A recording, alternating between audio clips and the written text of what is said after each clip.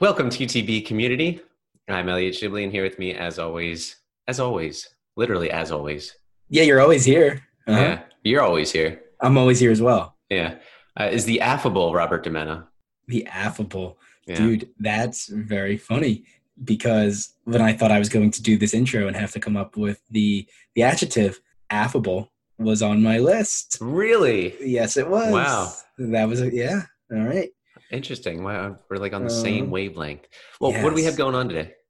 All right. So today we're actually going to start something new with our intros and outros. We are going to start asking a trivia question in the outro of each podcast, concluding the conversation that we just had. It will be something related to the conversation itself, and we are asking that you, our listeners, submit your answers to those trivia questions via email to thetravelersblueprint@gmail.com. Which you can find on our Instagram page and our website. Correct. The three people will be randomly selected, who compile the correct answer. And, the reason that we're doing this randomly is because of the time zone difference of our listeners.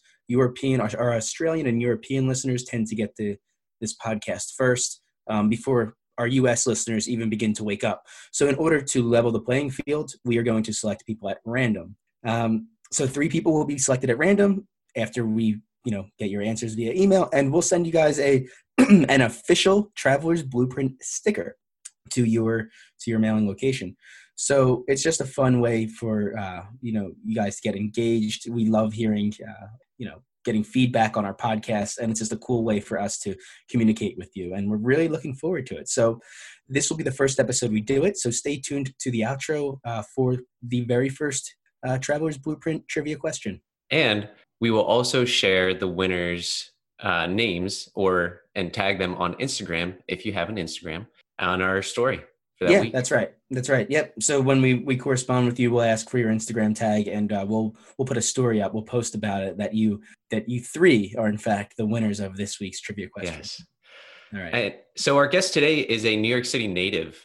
He grew up and had an affinity for learning about the history of that gorgeous city.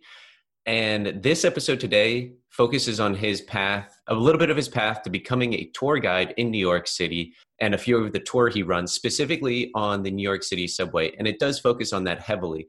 And then near the end of the show, we talk about his favorite bagel and pizza place. So if you're traveling to New York and you want some good recommendations on pizza and bagels, he's got some great ones. And then he gives us an ideal day in the city for a tourist that's coming in that doesn't focus on the big items, and it kind of goes towards some of the more obscure and hidden gems of New York City. So without further introduction, please welcome Gary Dennis.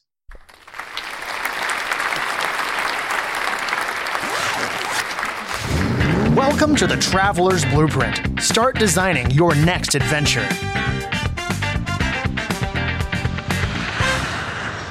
Gary, welcome to Traveler's Blueprint podcast. I ended up finding your profile through Tours by Locals, which is a partner of ours. Looked into some of the tours with the highest ratings and some of the more interesting topics, and I came upon your profile. So thanks for coming on, and I'm really excited to learn a lot about New York City today. Okay. Well, thank you. Yeah. So you're born and raised in New York City, is that correct? Yeah. Yes, I am. Where exactly were you born? I was in a hospital, but but I was born in I grew up on the Upper West Side. I still live on the Upper West Side. I lived in Washington Heights, Inwood area for a while, but I like it here, so I came back here. Okay. Right. Yeah. And where is here? Oh, okay. I grew up on 104th and West End Avenue. Sorry, 103rd and West End Avenue. And eventually I got married. We bought a place on 104th and Riverside Drive. So if that means anything to you, it's a block away. Okay. From where I grew up. All right. And what brought you back to that area? Well, one reason was I had a movie rental business, and it was over on Broadway, but 2 blocks up. So it was very convenient, and I didn't have to travel anywhere. I didn't have to get on the subway every morning. And so for years, I would just, roll out of bed, go to the store and come home. Didn't have to deal with, getting anywhere. Didn't have to go to downtown. Didn't have to travel at rush hour. which is terrible. So it just, it is what it is. I mean, the system is, I'm a big defender of the subway system, but it gets crowded. It's a big city and crowded city. So yeah, one of the things I do want to get into before, in our discussion today is your subway history tour. But before we do, I wanted to get an idea of, what type of tours do you actually provide? Is there a variety for people who have never been to the city in their lives, and then people who actually even maybe live in Manhattan? Yes. Yeah, well, absolutely. I mean, I have, and to answer the first part of your question, to people who've never been here before, my Upper West Side tour, I have done it for people who are moving here. I had is that your cat or mine? I believe that's a baby. That's a baby. Oh, okay. Well, I remember those. All right. So, it sounded like a cat. All right. So, it's a cat baby. So a couple months, like 2 or 3 months ago, I had a family from New Zealand that was moving here. The husband's transfer to, I don't remember what he did or does, but very lovely family. And they're moving to the Upper West Side. And I met them in between looking at apartments. So they were looking at some very nice places. And I said, well, why don't you look a little further up? Because they weren't finding anything they liked where they were looking. I know that where they were looking was expensive. It's a little less expensive north of 96th Street, not much less expensive, but like in my building, there's an apartment that set a record for north of 96th Street. So that's good, I guess. But so I showed them playgrounds. I showed them, things like that. They have 3 kids. One of them was like 4. So they got to know these things. They got to know where things like that are. So having been, still being a parent, having, raised kids here, you have to kind of know what you're going to do with them on a Sunday when they're not in school, you're not working or whatever, and you need to entertain them. And it's nice out. You just don't want to go to a movie or something. No, you want to get them outside, and this is where you go. So I showed them a bunch of playgrounds, showed them with the swing rings on 105th Street in Riverside Park, which is the only one on the East Coast for a long time. It's only other set is in Santa Monica. So that they knew. But the other part of the question, yeah, people who've never been here before. I do a lot of generic overview tours. I do a lot of student tours that are really not related to tours by locals because they don't book those kind of things, but like large group, I'm talking like 56 passenger coaches full of chaperones and students, and take them around. And, sometimes I call it expensive babysitting, but, in a way it is, but it's especially when you have a band that's marching in the Thanksgiving Day Parade, which I've done. This year I'm not doing it because the company that I do a lot of work for that didn't get a band this year. So, which is not great, but what are you going to do? So, but for years I would be with a band for a week. And, you get your bus, which has your specific people on it for 5 days, and you take them around and you go with them to the rehearsals. And, it was interesting because I learned something I didn't know. I didn't really understand the whole band culture, but there is, and today there's the last day that the Macy's people are checking the balloons for the parade. So they've been getting ready for this massive, massive thing that happens every year. So it's exciting as all heck, but, it's fun too. And then you do get the New Yorkers. I do get people on my subway tour, for example, that have never been here. I'm sorry, never understood why things are the way they are, why certain cars are smaller, why things happen the way they do. Why does the conductor point at a striped board, or what do the yellow lights mean over the platform, and things like that. So I mean, and how it all came together, and it all connects. Though the history of New York City is an intricate fabric, and all of it connects, so what happens in one area is going to affect something else. I'm talking politically, of course, like a mayor's mad at somebody, so something doesn't happen, that kind of thing. So. Interesting. Is part of your subway tour how to actually get on the subway? I have a horror story with trying to get on the subway one day, like in my early 20s when I was visiting New York for work. Well, it can be horrible. And I have, when we do a big group tour, we have a whole subway procedure, how to get on. I group them. See, this is where I feel like I have a leg up on other people, where I can say, okay, this is where the doors are going to be in the car. Unless, of course, it's an R32, then it's going to be shorter trains, so we got to stand here. So we got to stand where it says 8 on the wall, that little plaque that says 8. We got to move behind that, and we stand right here. And your chaperone group stands here. This chaperone group stands here. So there's 4 doors. Never use a number line car, because the number lines, the cars are smaller. So use the letter line. So this is where you stand, and then you let them out, and then you get in, move right into the middle of the car. Do not stand in the door. There's the whole procedure. Then if the procedure for losing a student on the subway is if you don't get on the train for some reason, stay on the platform. We come back and get you. Me and a chaperone come back and get you, and vice versa. If you end up staying on the train, get off at the next stop, we come and get you. So. Well, that's what happened to me. I was standing on the platform and the train pulled up and everybody just flocks like cattle into the tiny little door. Right. And so I was being nice and I was letting people by. There you go. And oh yeah, I didn't it's New York. You don't be nice. Yeah, I didn't get on the train. So then it happened. The train pulls up and I'm like a little bit more aggressive, but still not pushing people away or anything. No. And again, I didn't get on. So then the third time it came around, and that was it. I was getting on this train, no matter how elderly the people were next to me, no matter how incapable, I was getting on, and I got on. There you go. I mean, I've seen it happen a million times. But there's a thing in New York now, and I don't know if this is a worldwide thing or what, but there are people that will stop right in the door. They're getting on the train and they stop right in the door. It's like, duh, what are you thinking, man? Didn't you notice there's like 30 people behind you, and you're going to stop in the door, and then they get mad when you step on the shoe. Well. I sometimes, and I got to admit that sometimes I almost deliberately try to. It's like, well, you're standing in the door, I thought you were getting on. I didn't know. Maybe are you getting off? You're getting on. I'm sorry, but it's your fault. So, that's about it. Yeah, New York commuters are well-oiled machines, and they're moving at their pace. They know exactly where they're going, and if you're in their way, they can find you to be a nuisance. And that goes to something that what you just said. They're going at their own pace and they don't notice stuff. So, for example, every time they do a station renovation, the rule is that you have to set aside 1% of the renovation budget for art, new art. And at Times Square, which is a massive station, and it's a confusing station because it was built by different entities at different times, and they made it more user-friendly back in the 90s, and they added a lot of art. And the art in like one little area is worth millions of dollars worth of art. In this, it's like the Whitney MoMA times 10 right there. I mean, the one piece is enormous, and people walk by it because it's badly placed because they're not looking up. They're looking straight ahead. They're not looking at the art up on the wall. They're looking to run to the shuttle train or to get to the NR or W train, whatever. They're not looking up.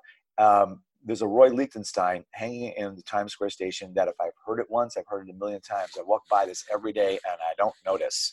So that to me is crazy that they don't notice it. So that's what I point out. And a lot of New Yorkers, I did this subway tour 3 times yesterday. On every tour, there was someone who says, I've lived here for 25 years and I've never noticed this piece of art. Wow. Yeah.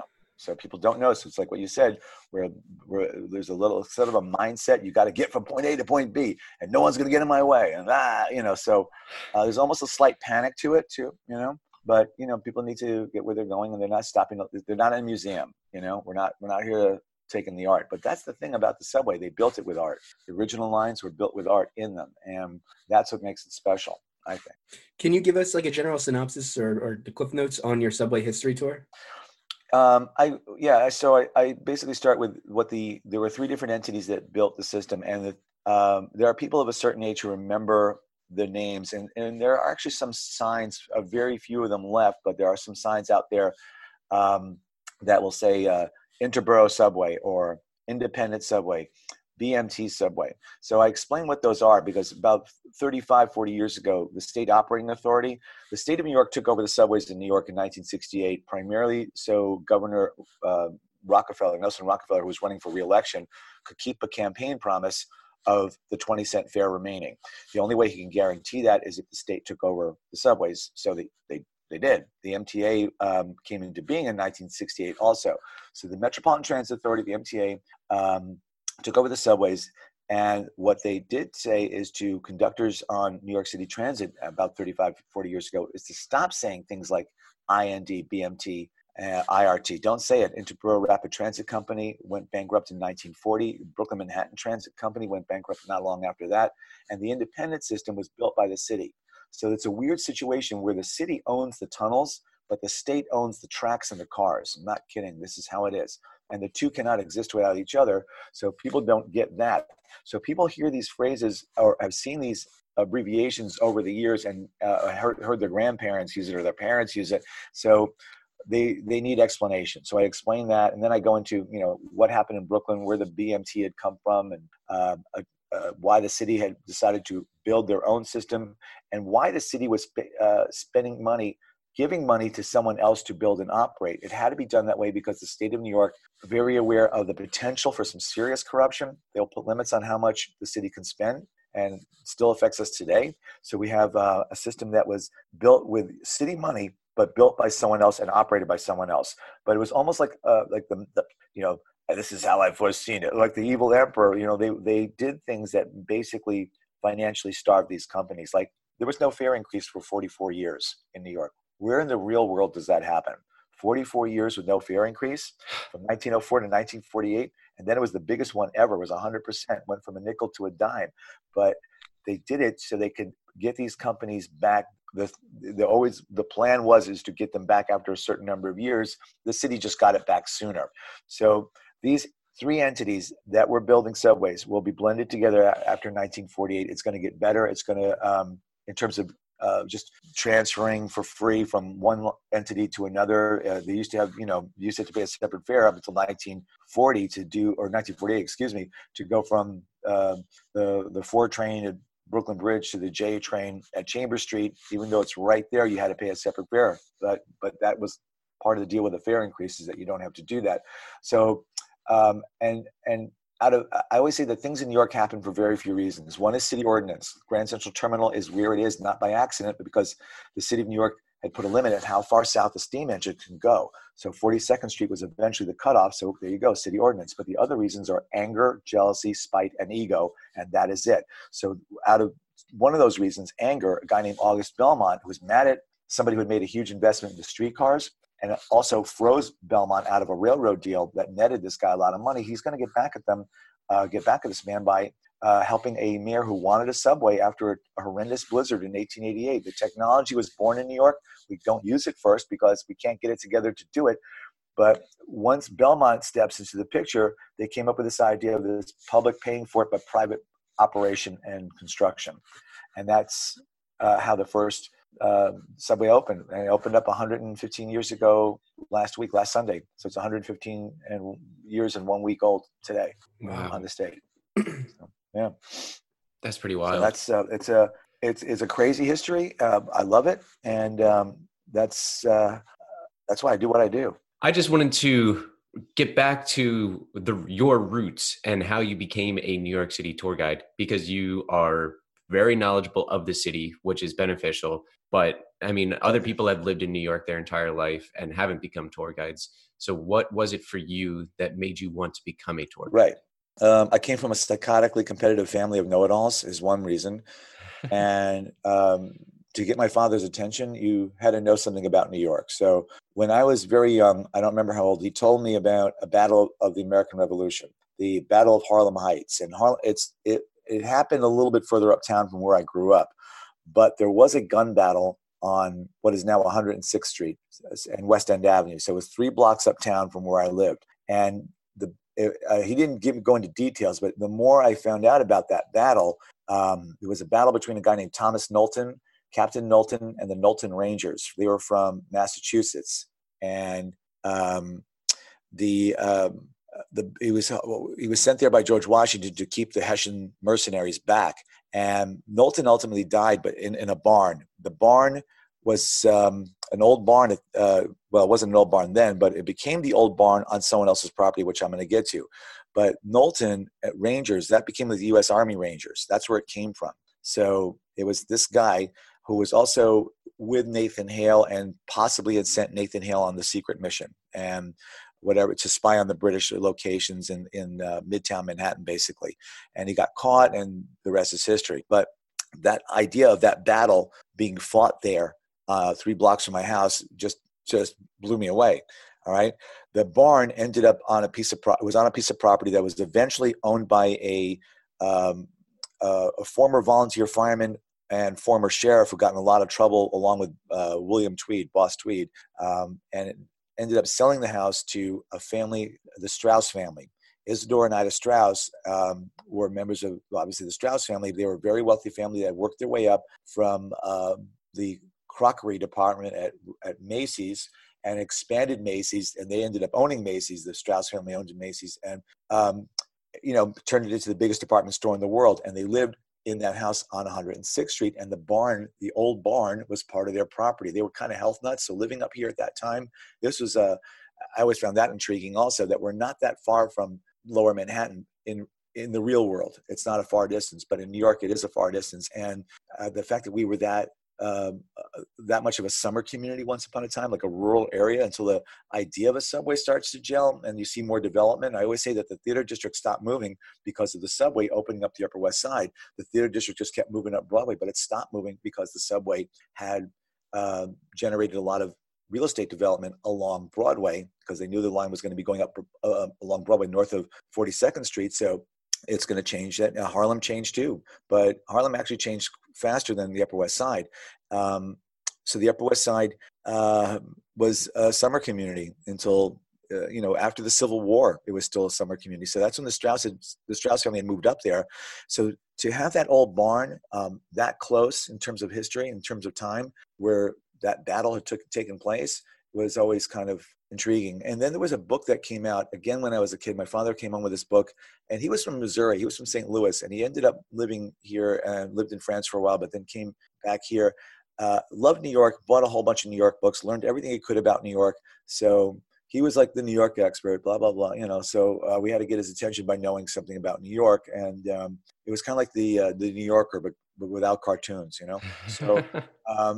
So he instilled that in me and at least one of my other brothers. The other one, I don't think is as interested, but one of my brothers had once upon a time a huge New York collection of autographs of mayors going back to the British era, things like that. But the point is, he came home with a book about the subways. It was a reprint of a book from 1904 about the construction equipment and I forget the exact title. I have it somewhere, but it's like a book that's so worn. And I mean, we went through 2 copies of it, but it's about the opening of the subway and explained in not such easy terms either, but they do explain how the safety systems that were put in place. And that was another brilliant thing that Belmont based. I always say it was him that did it, because he was counteracting negative ads about, the subways, they'd be dangerous and trains are going to be banging into each other in the dark, but he created a safe system. And so it goes into the safety mechanisms and everything that they put in place, but it fascinated me. And there's also photographs of a tunnel that was built underneath 104th Street to go over to Harlem, and how they built it and how they just built the whole thing in general. I found more pictures over the years. And when I was a kid, there was the original 1904 entrance for my station, 103rd Street, was right there in the middle of Broadway. And they tore it down. And I asked somebody why they were tearing it down. And the construction worker said to me, it's a traffic problem. And what I thought he meant was cars making a left turn to go up to West End Avenue from Broadway couldn't see around the structure. And there was always an accident there. And he said traffic. I thought that's what he meant. He was actually referring to people, because it didn't occur to me that sometimes they made mistakes. All right. You have people coming up from a subway train at the end of a workday. There's a lot of people getting off the train. So they're coming up into the middle of Broadway. That's a bad idea, because what if you have a red light? What are you going to do? Right. So there were mistakes that were made, and I find those fascinating also, the kind of like either short-sighted or just not well planned out. Sometimes there's certain things. I mean, I think it's because they never really guessed or knew how popular the subway would be. In fact, there was a story about the shuttle, the Times Square Grand Central Shuttle. When it opened in 1917, it was overwhelmed to the point where they shut it down, which is crazy, but that's how they dealt with it, because it was just someone's going to fall on the tracks if we don't shut it down. So they really never quite got it. There's a station entrance that, the city got smart and landmarked a bunch of things. There's an entrance to a station called Bowling Green, which is the first stop into Manhattan coming from Brooklyn. And the entrance is tiny, and it fed down, excuse me, the staircase in that entrance, which was tiny, feeds down to one platform once upon a time, one narrow platform for trains coming from Brooklyn, which is, this is the financial district right there. It's the first stop in the financial district, first stop in Manhattan. Of course, you're going to see a large volume there. It's almost criminally small, it's just too small. So in the 70s, the city, with what money they have, they will add a new platform. It's hideous, but at least it relieved the pressure off this one platform. So now you have another platform that they can, the inbound platform into Manhattan has another platform that was built in 1977. It's ugly. The wall treatment looks like Z-brick or something, but it's not what, it's not what was, 72nd Street and Broadway, again, a very narrow platform, narrow staircases going down to it. There was talk of somebody having to pay for the widening of that station, but then he reneged on it. I don't want to get political, but it was I'll just say Donald Trump was supposed to do it because that was the give back for a massive construction project on the West Side, which didn't really happen. So of course he backs out of doing what he said he was going to do, which was to pay for the widening of the platforms because you'd have to widen the station. So that would have been a mess, but it didn't happen. So it's he moved out of New York City. Yeah. Did you see that? Well, yeah, of course. He's in Florida now. Yeah. I miss him already, but what are you going to do? Yeah. I don't care. Let him go. Yeah. A lot of other people moved out. So did David Berkowitz. All right, so son of Sam. He moved out too, but I think that was forced moving out. So it always fascinated me that people just didn't see the future. In fact, the original Times Square station was a local station, but to be fair, when they designed the system, it was Longacre Square, and Longacre Square is where you took your horse to get reshoed. You weren't seeing a show there yet, but I always say that the IRT should have seen it coming. This company should have seen that the theater district was starting to move because in 1900, well, actually before 1900, you already have the rumblings of a possible station being built at 34th Street. Pennsylvania Station was eventually built. Macy's moved up there because of that. Macy's became the biggest department store in the world because they wanted to be right there where that station was going to be because it's going to attract a lot of people into that area. So it was absolutely smart to do that. You get that foot traffic, and the theater district is almost like the casualty of this. The land gets very expensive around there, so they started to move up Broadway, and by 1899, the first theater on 42nd Street shows up, and that's a year before they started construction on the subway. So they could have altered the plans, but they had this thing about not having two express stations back to back. The next stop on the original line from Times Square, which they had no name for until April of 1904, when Longacre Square becomes Times Square, the next stop was Grand Central, and there you have the big terminal there, and it wasn't even that big yet. It was on its way to becoming that eventually. But when they opened the subway, you were already seeing the beginnings of what will become Grand Central Terminal. You have a lot of people getting off the New York Central trains there, a lot of people. So you need to have as many trains as possible stop there. So that has to be an express stop. The IRT did not want to have express stations back to back. They got over that because when they redid the lines up between 1913 and 1918, you have Times Square, the new Times Square station that we all know and love today. And the next stop downtown is 34th Street, Pennsylvania Station. And that has to be express also. You have to have everything stopped there because you have all these people getting off the Pennsylvania Railroad trains. So they had to get over that back-to-back express situation quickly, and they did. So there you go. All right.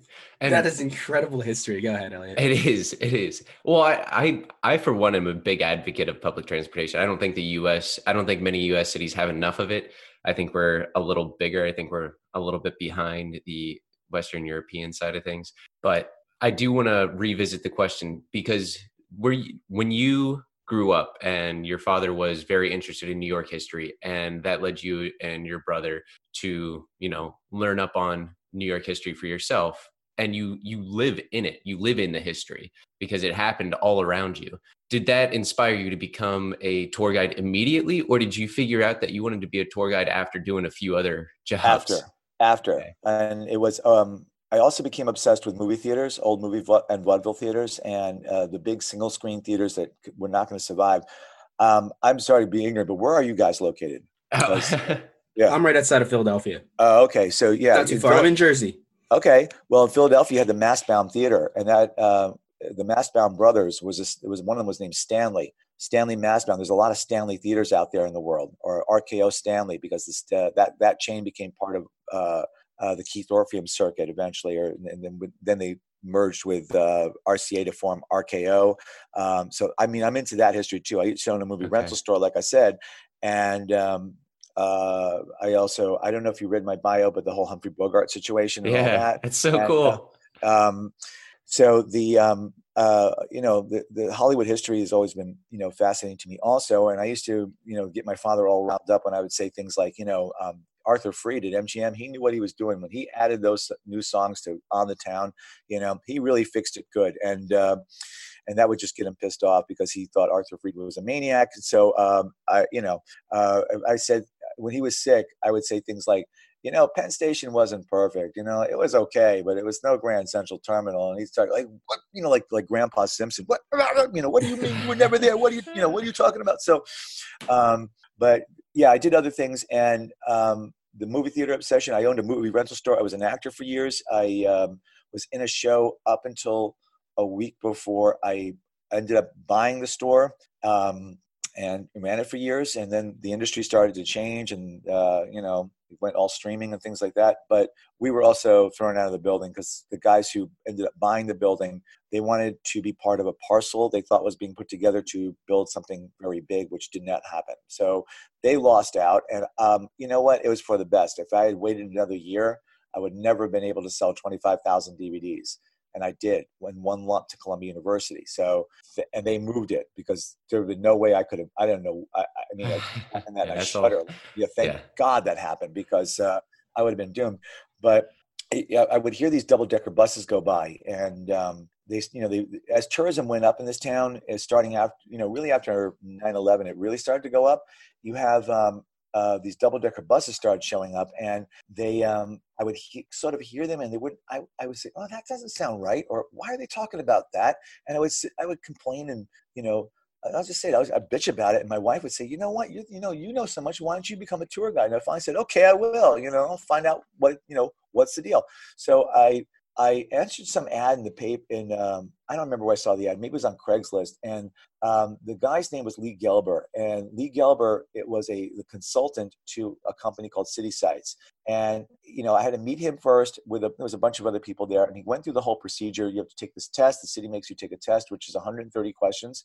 And which about 20 of are safety related. And I did very badly on that section because and it was because it's geared for double decker buses. You're the captain of the ship. So if you have like what to do if you have an accident, or what's the route you can take from point A to point B that's legal, things like that.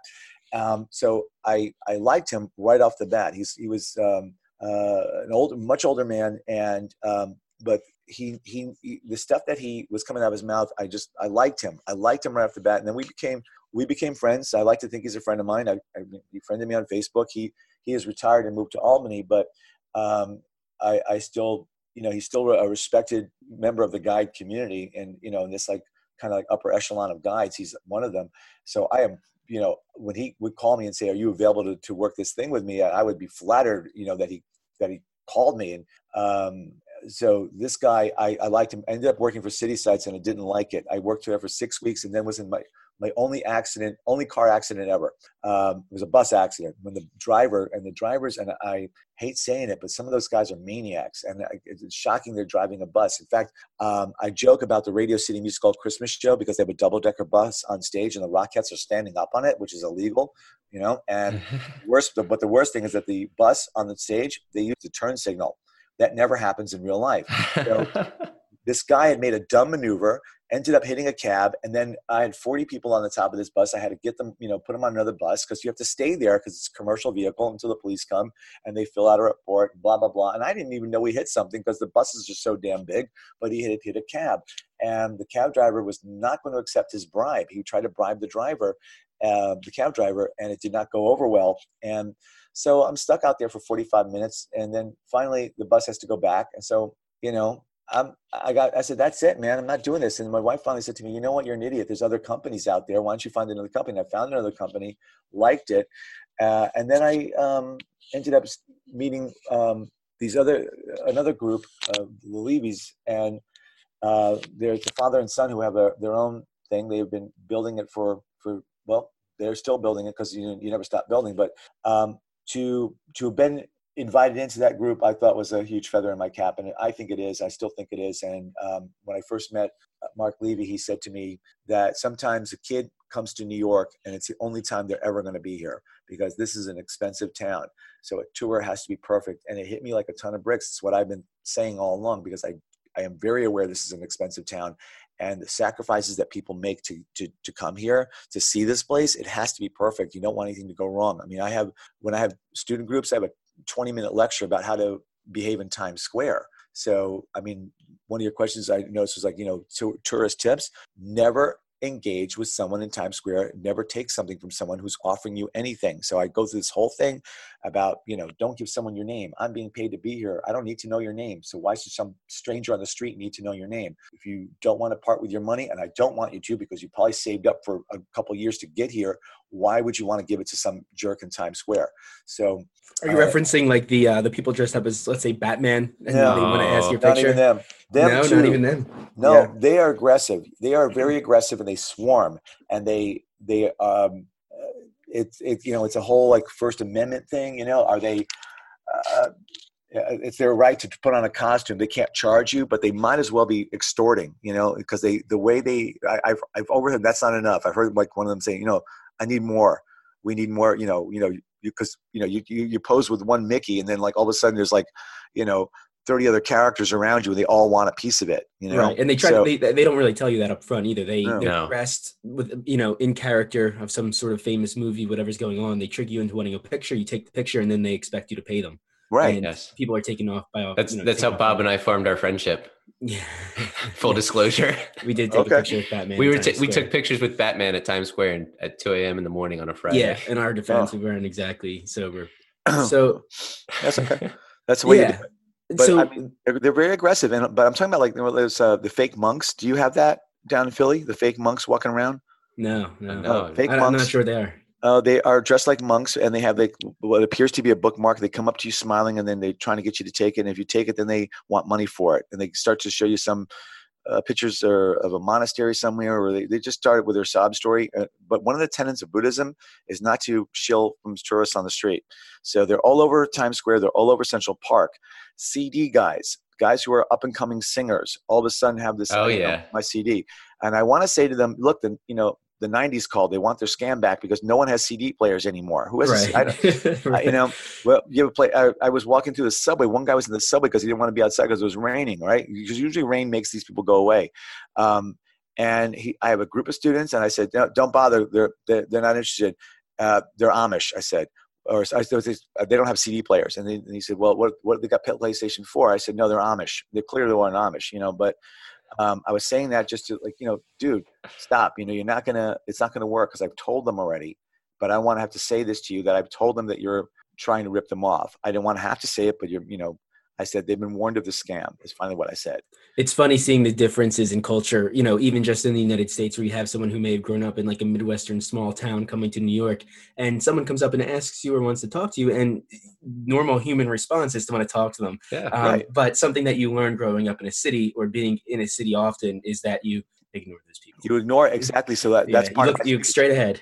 Don't worry about appearing rude.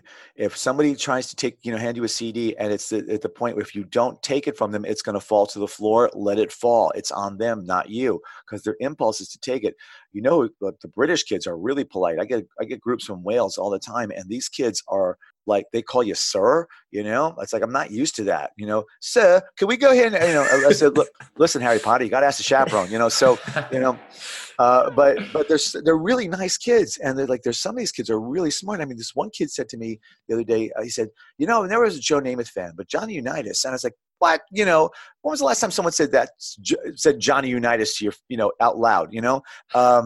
Or the other one was that this young lady, she knew a lot more about how our government's set up, the checks and balances, the three branches, and it was going. I was just like, oh my God, you sound like CNN, it's unbelievable, and more than some American kids know. So I don't know if it's our education stinks or kids are not interested or whatever, but these kids, this young lady knew, it's both. Yeah. But, this kid knew. She knew her stuff, and it was shocking.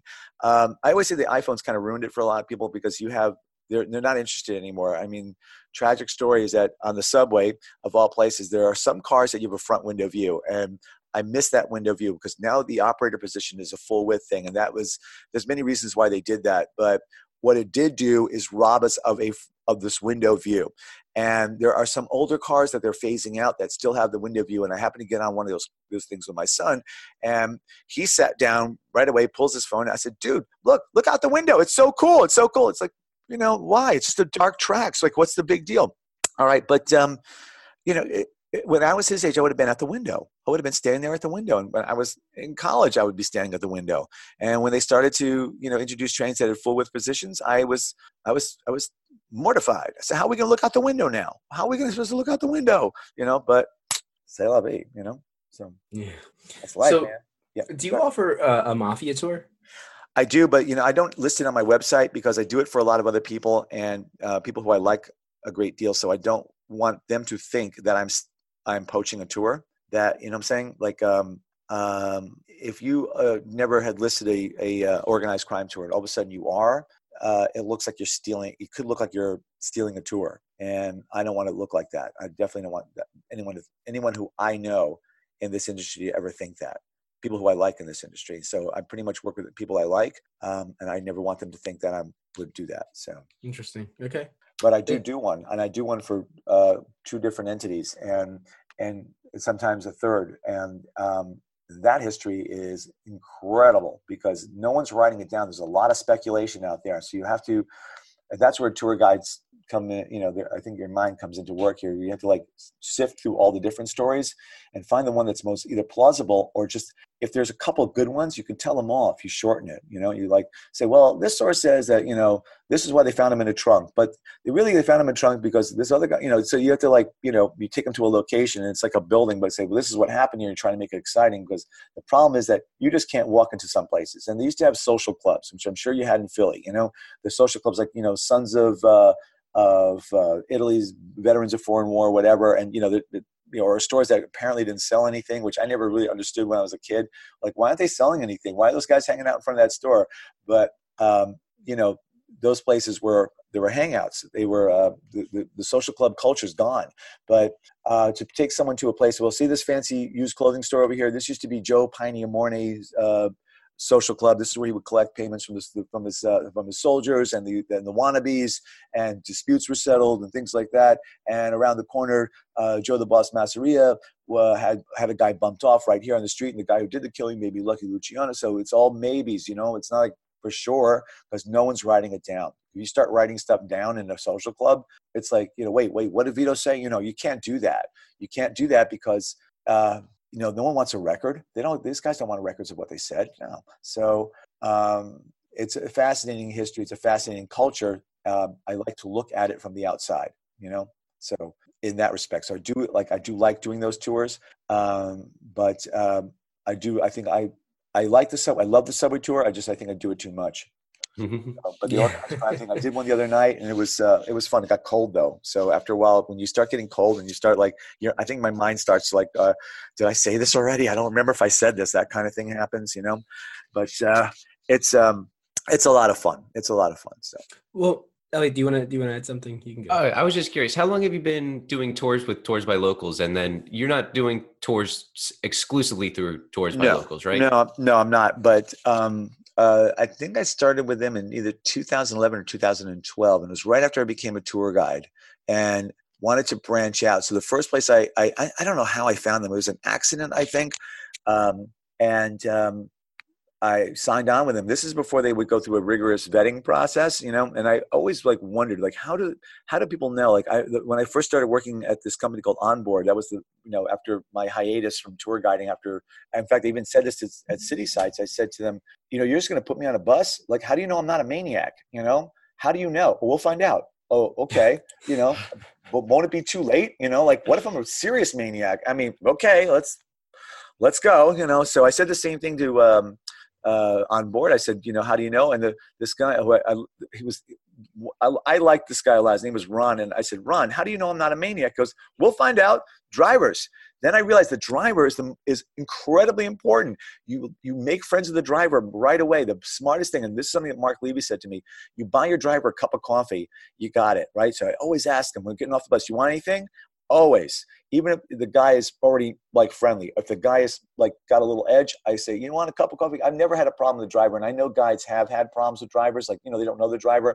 Some bus shows up with a 50 kids on it, and they've been listening to them, scream for, 45 minutes stuck in traffic in the Lincoln Tunnel.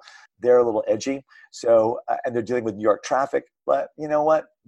You brighten their day. Just so it makes it easier for you, and, I don't know if I answered your question initially, but seriously, this is like these little tricks that you learn over the years, like, how to make friends, in the, temporary friends, it's like that line in Fight Club, single serving friend, and I understand that, because it is, you're never going to see these people again. Generally, you're not. And every once in a while you do get a driver that you've seen before and they remember you. And that's a flattering thing, because they've seen, how many guys have you seen, and all the guys in all the world, I walked into this bus, this guy walks into my bus, that kind of thing. So, yeah. So something I wanted to get into before we got off was food. Mm-hmm. So it can be overwhelming for anybody trying to pick a restaurant in New York City. Yeah. There are a ton of restaurants, and that's even putting it lightly. But before we get into restaurants, what I want to ask is, in the entire city, where would you go for your bagel with cream cheese and a slice of pizza? Well, that'd be different places, right? Yes. Yeah, I hope so. Yeah. All right. Bagel. If I was going to have a bagel with cream cheese, there's two places I would go. One place is a local place. See, that's the thing. A lot of these things are local, and it is one of the best bagel places in New York. It's called Absolute Bagel. It's on Broadway between 107th and 108th. And it's an interesting ethnic makeup behind the counter. They are Korean. At least I think they're Korean. But they bought the place. One of them learned how to do it for real. They make bagel is not just round bread with a hole in it, right? There's a whole boiling process. There's a whole process to making them, and they do it really well. So them or Juniors, and Juniors will come up a couple times in this conversation. I love Juniors. The original Juniors is on Flatbush Avenue in Brooklyn, and I always say it was invented by Jews who wanted to behave badly, because you have the mixture of dairy and meat, right? Reuben sandwiches. Ooh. They have really good pastrami there, but you're covering it with cheese, when you make a Reuben sandwich. But the bagel, lox and cream cheese. Also, if I would be really remiss if I didn't bring it up, Russ and Daughters. And there is a difference from salmon to salmon. So if I was getting just a bagel with cream cheese, I would just go to Absolute. But if I wanted a bagel with salmon, Russ and Daughters, oh my God, there is a difference. And you forget when you have all right, I'll admit it. I buy smoked salmon at Costco, that big package, right? It's good. It's fine. My kids like it. My wife likes it. I like it, right? The cats like it. All right. So fine. But I go to Russ and Daughters once in a while, and it's like, it's a $15 bagel, and there's no tables. You sit outside on the bench or, whatever. And there's a huge difference. And you just go, oh my God, that's why this is a $15 bagel, because it is that good. It is that good. For pastrami, I would, either Juniors, or if you can get in there, it's quite the scene. It's Katz's Delicatessen, of course. Everyone's going to tell you that. But there's another place on the Upper East Side that's really good too. And it's like, I'm almost surprised it's there, because you don't think of kosher deli when you say Upper East Side. I mean, you think more like Gossip Girl, and just don't see those characters going into, a kosher deli and caring about how good the pastrami is. But Pastrami Queen on 78th and Lexington is real good. And it's a little far south of like the German, there was a German area, the Yorkville, but it wasn't German Jewish. It wasn't that kind of German. It was, non-Jewish German. In fact, there used to be, back during the war, a lot of people got quiet up there, just all I'm saying. All right. What about pizza? Pizza? Okay. Now here's the thing. The best pizza is you cannot get a slice of. All right. There's two places I love. One is three places. One place, I'm not sure if it's still open because they forgot to pay their sales tax, and the state frowns upon that, and they got shut down, and it's all the way out in Brooklyn. But I've taken people there because it's that good. It's all the way out in Avenue J and East 14th Street. It's called DeFara's. They had an outpost in a place called DeKalb Market, and DeKalb Market is in downtown Brooklyn. I haven't tried that one, but there is a difference. And the thing is, they open when they kind of feel like it, and it's an old guy who does everything. He doesn't let anyone else do it. He makes every pie himself, and he cuts with a scissor the basil that they put on top of it, and it's great. All right, so there's that one. There's a place called Juliana's, which is on Old Fulton Street near Fulton Landing in Dumbo, right? So right between Brooklyn Heights and really Dumbo, you have Fulton Landing, and along there, there's a place called Grimaldi's. Grimaldi sold, and then he decided to reopen. So Patsy Grimaldi's place reopens under a different name because he sold the name, and it's Giuliana's. And you get a pie there, and you forget how good it is. You forget how really like there is a difference in pizza. And I've taken people there, and every time I'm a little crazy, and I won't eat during the day generally. So my wife says, "You're insane. You got to eat something." And I said, "No, because I'll feel bad about myself if I do." It's like insane. I know it's crazy, but I will eat that. I will say, "Okay, you got it." L&B Spumoni Gardens. Almost forgot that one. Way out in Brooklyn, so it's not the most convenient place to get to. But oh my God, they have a spicy Sicilian that's fantastic. It's worth it, and it's incredible. And then John's Pizza, which there are two. The original one in Greenwich Village, and then there's one in the Theater District, which is enormous. And yeah, it's a big kind of tourist scene, but the pizza is good.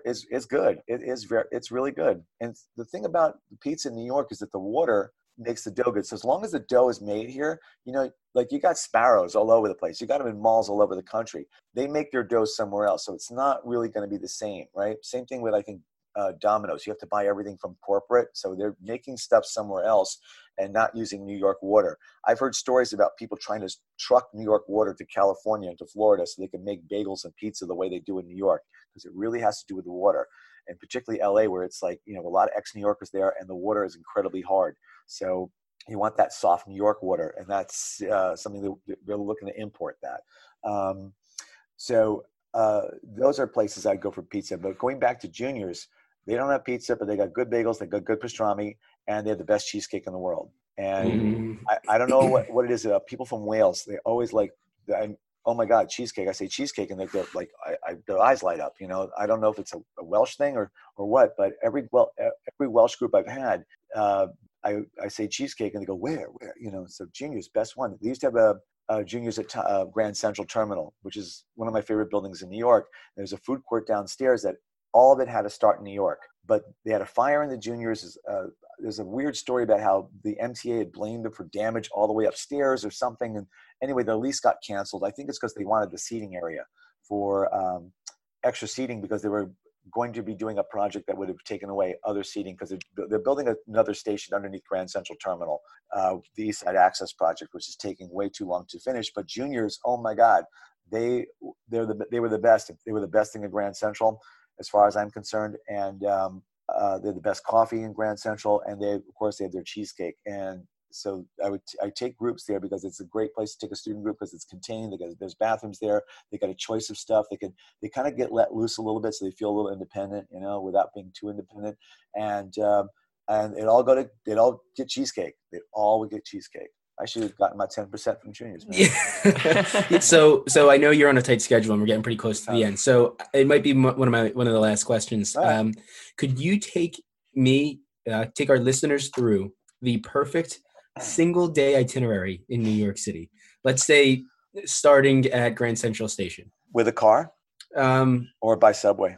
So let's do subway, okay. Uber, taxi. All right. Well, I'm starting at Grand Central. Of course, you got to spend some time there and look around the terminal. And there's some very cool stuff, and how Grand Central came into being and what was there before and all that is it's a cool story. I think it's a cool story. And then you have from there, I would probably, if I had my way, I would probably go to Bryant Park, just talk about the Empire State Building, because you can see it from there, and a couple other buildings that are around there. But then I would get back to Grand Central, take the downtown 6 train, and go around the abandoned City Hall Loop station, which a lot of people don't know about who live here. And more people know about it now because of a movie called Fantastic Beasts with Eddie Redmayne. They digitally recreated the station after they took 1,000 photographs or something of it and fed it into a program and built sets digitally. So that station is insanely beautiful. It was shut down in 1944, and it's in better condition than some stations that are in service now. The Transit Museum does do a tour there once in a blue moon, but it used to be illegal to do this. Just down the 6 train, you can see it, right? So the 6 train goes around. Then I would end up, I like Brooklyn. I love Brooklyn. I would take people to Dumbo. I would take people to Brooklyn Heights. If they were from England, I would take them to, I think it's 426 Henry Street. I'm pretty sure that's the number, but I know where it is. I just don't remember the number, but it's the building that Winston Churchill's mother was born in. She was born in Brooklyn. And then I would end up showing them Prospect Park South, the house that they use in Sophie's Choice, streets that look familiar because they've been used in 100 commercials and TV shows over the years. The Japanese House of Brooklyn. Then I would take them all the way across to Bay Ridge, where there's a house that they call the Gingerbread House of Brooklyn. If you're bored one night, look it up. It's incredible. It looks like a hobbit should be living there. And Bay Ridge is beautiful. Go to Coney Island because the history in Coney Island's cool. Then I would take them, of course, go back to Manhattan.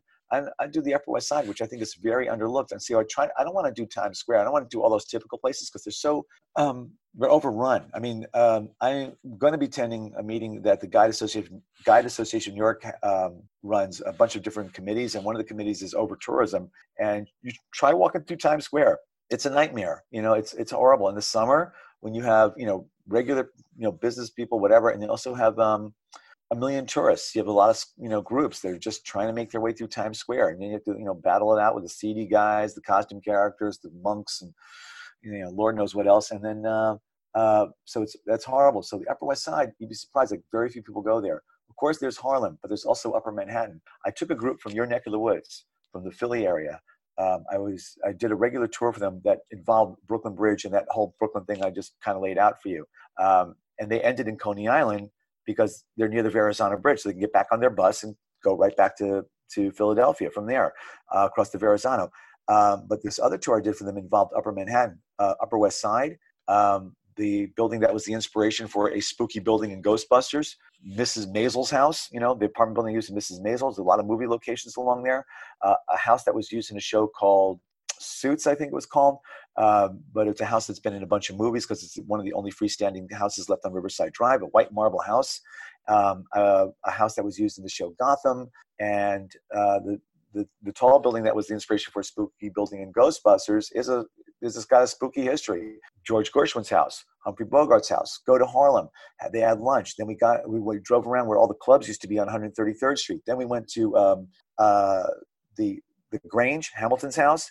Then we went to the Morris Jumel Mansion, the oldest house in Manhattan, not New York City, but Manhattan, and it's incredible. And then I arranged for it was a tour, but I would have done it better. All right, I shouldn't say that because I don't know if this guy will ever hear it, but he was a very nice man who got us in there and did the tour. But it's a theater called Lowe's 175th, which is now called the United Palace. And it is the third largest theater in New York, I believe, third or fourth largest theater, but it's incredible. It was never touched.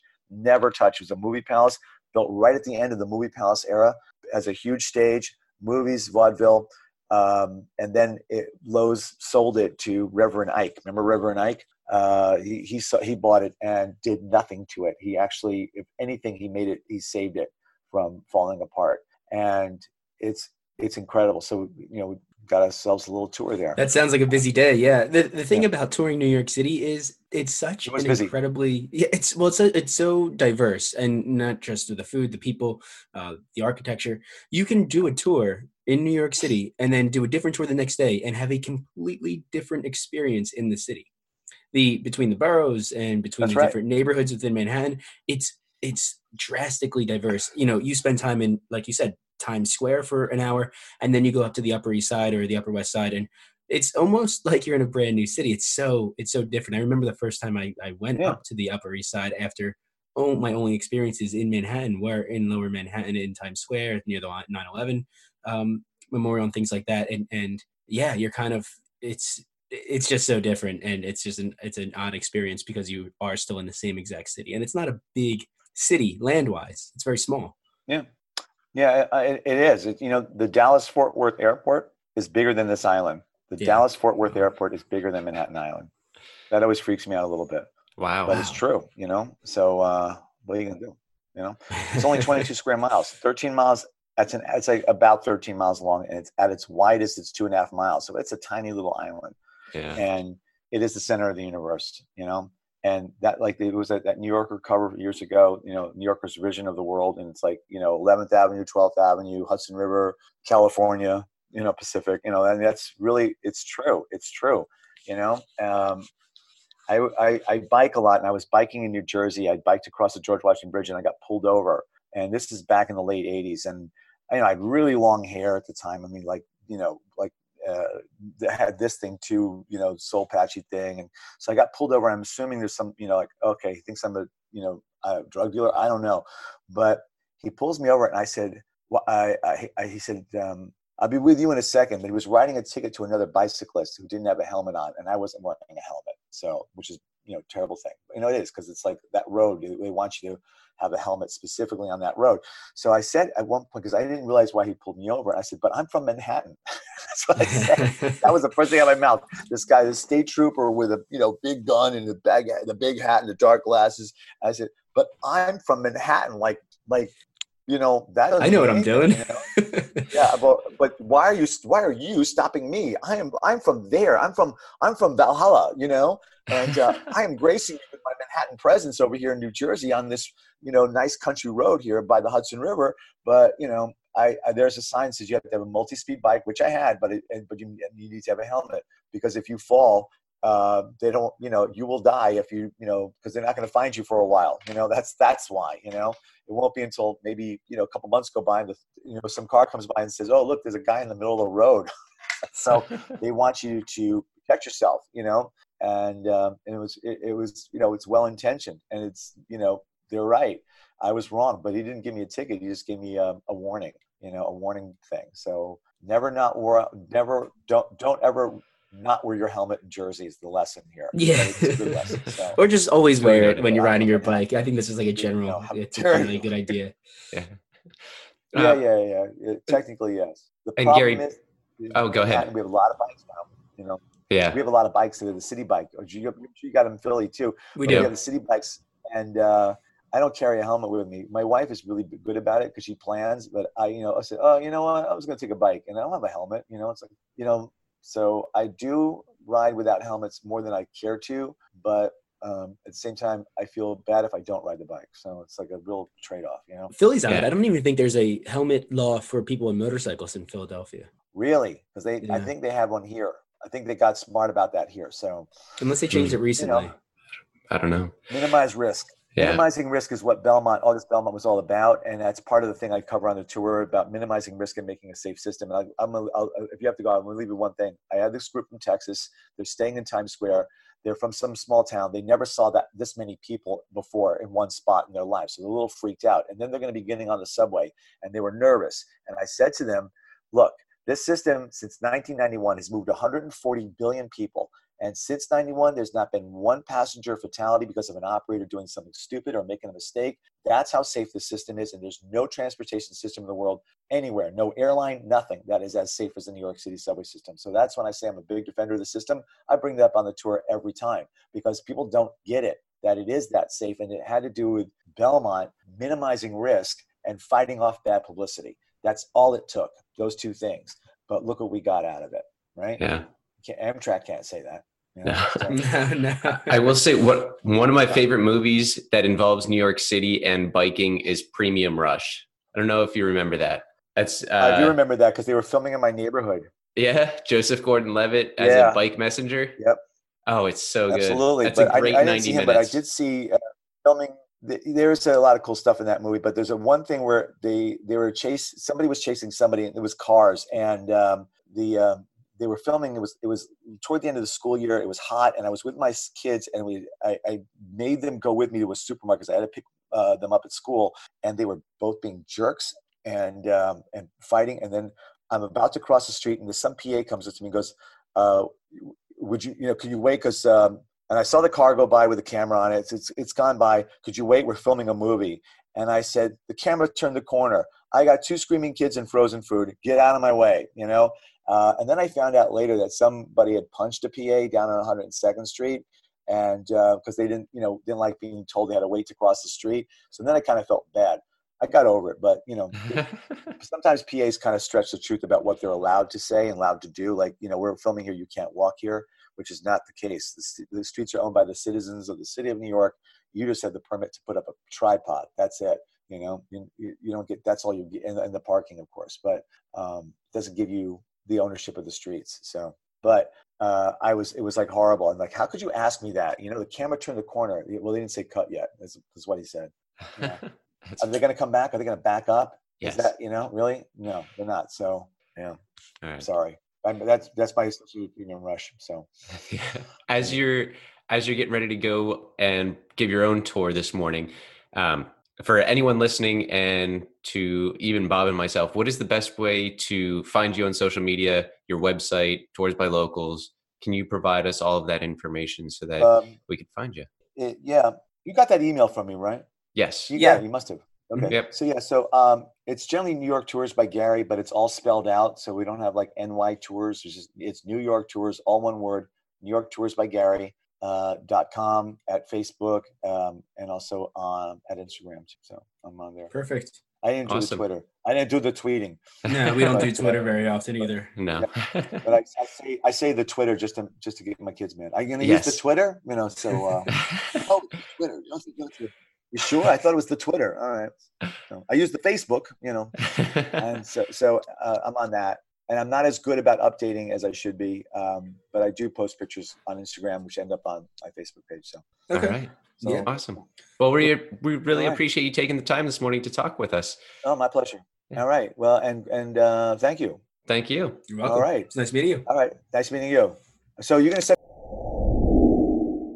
So, like I just mentioned in the podcast, it's crazy to me how vastly different your experience can be in New York City, and just like you can have different experiences while you're there, each conversation you have with someone on Manhattan can also vary wildly. And it's just very cool to me. And it's such a unique place in this world, and somewhere that, I learned a ton today on New York City. Oh, I did too. Previously. Well, I think I've been to New York City several times and I've done a lot of different things each time. And I still feel like I've only touched or even scratched the surface.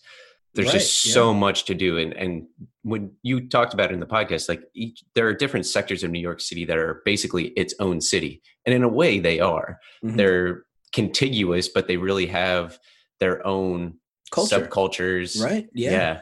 Enclaves. Yeah. It's very really cool. Mm-hmm. So give us some ratings on iTunes and reach out to us. And now we are going to ask the very first trivia question. The Traveler's Blueprint podcast. What is it? All right, here we go.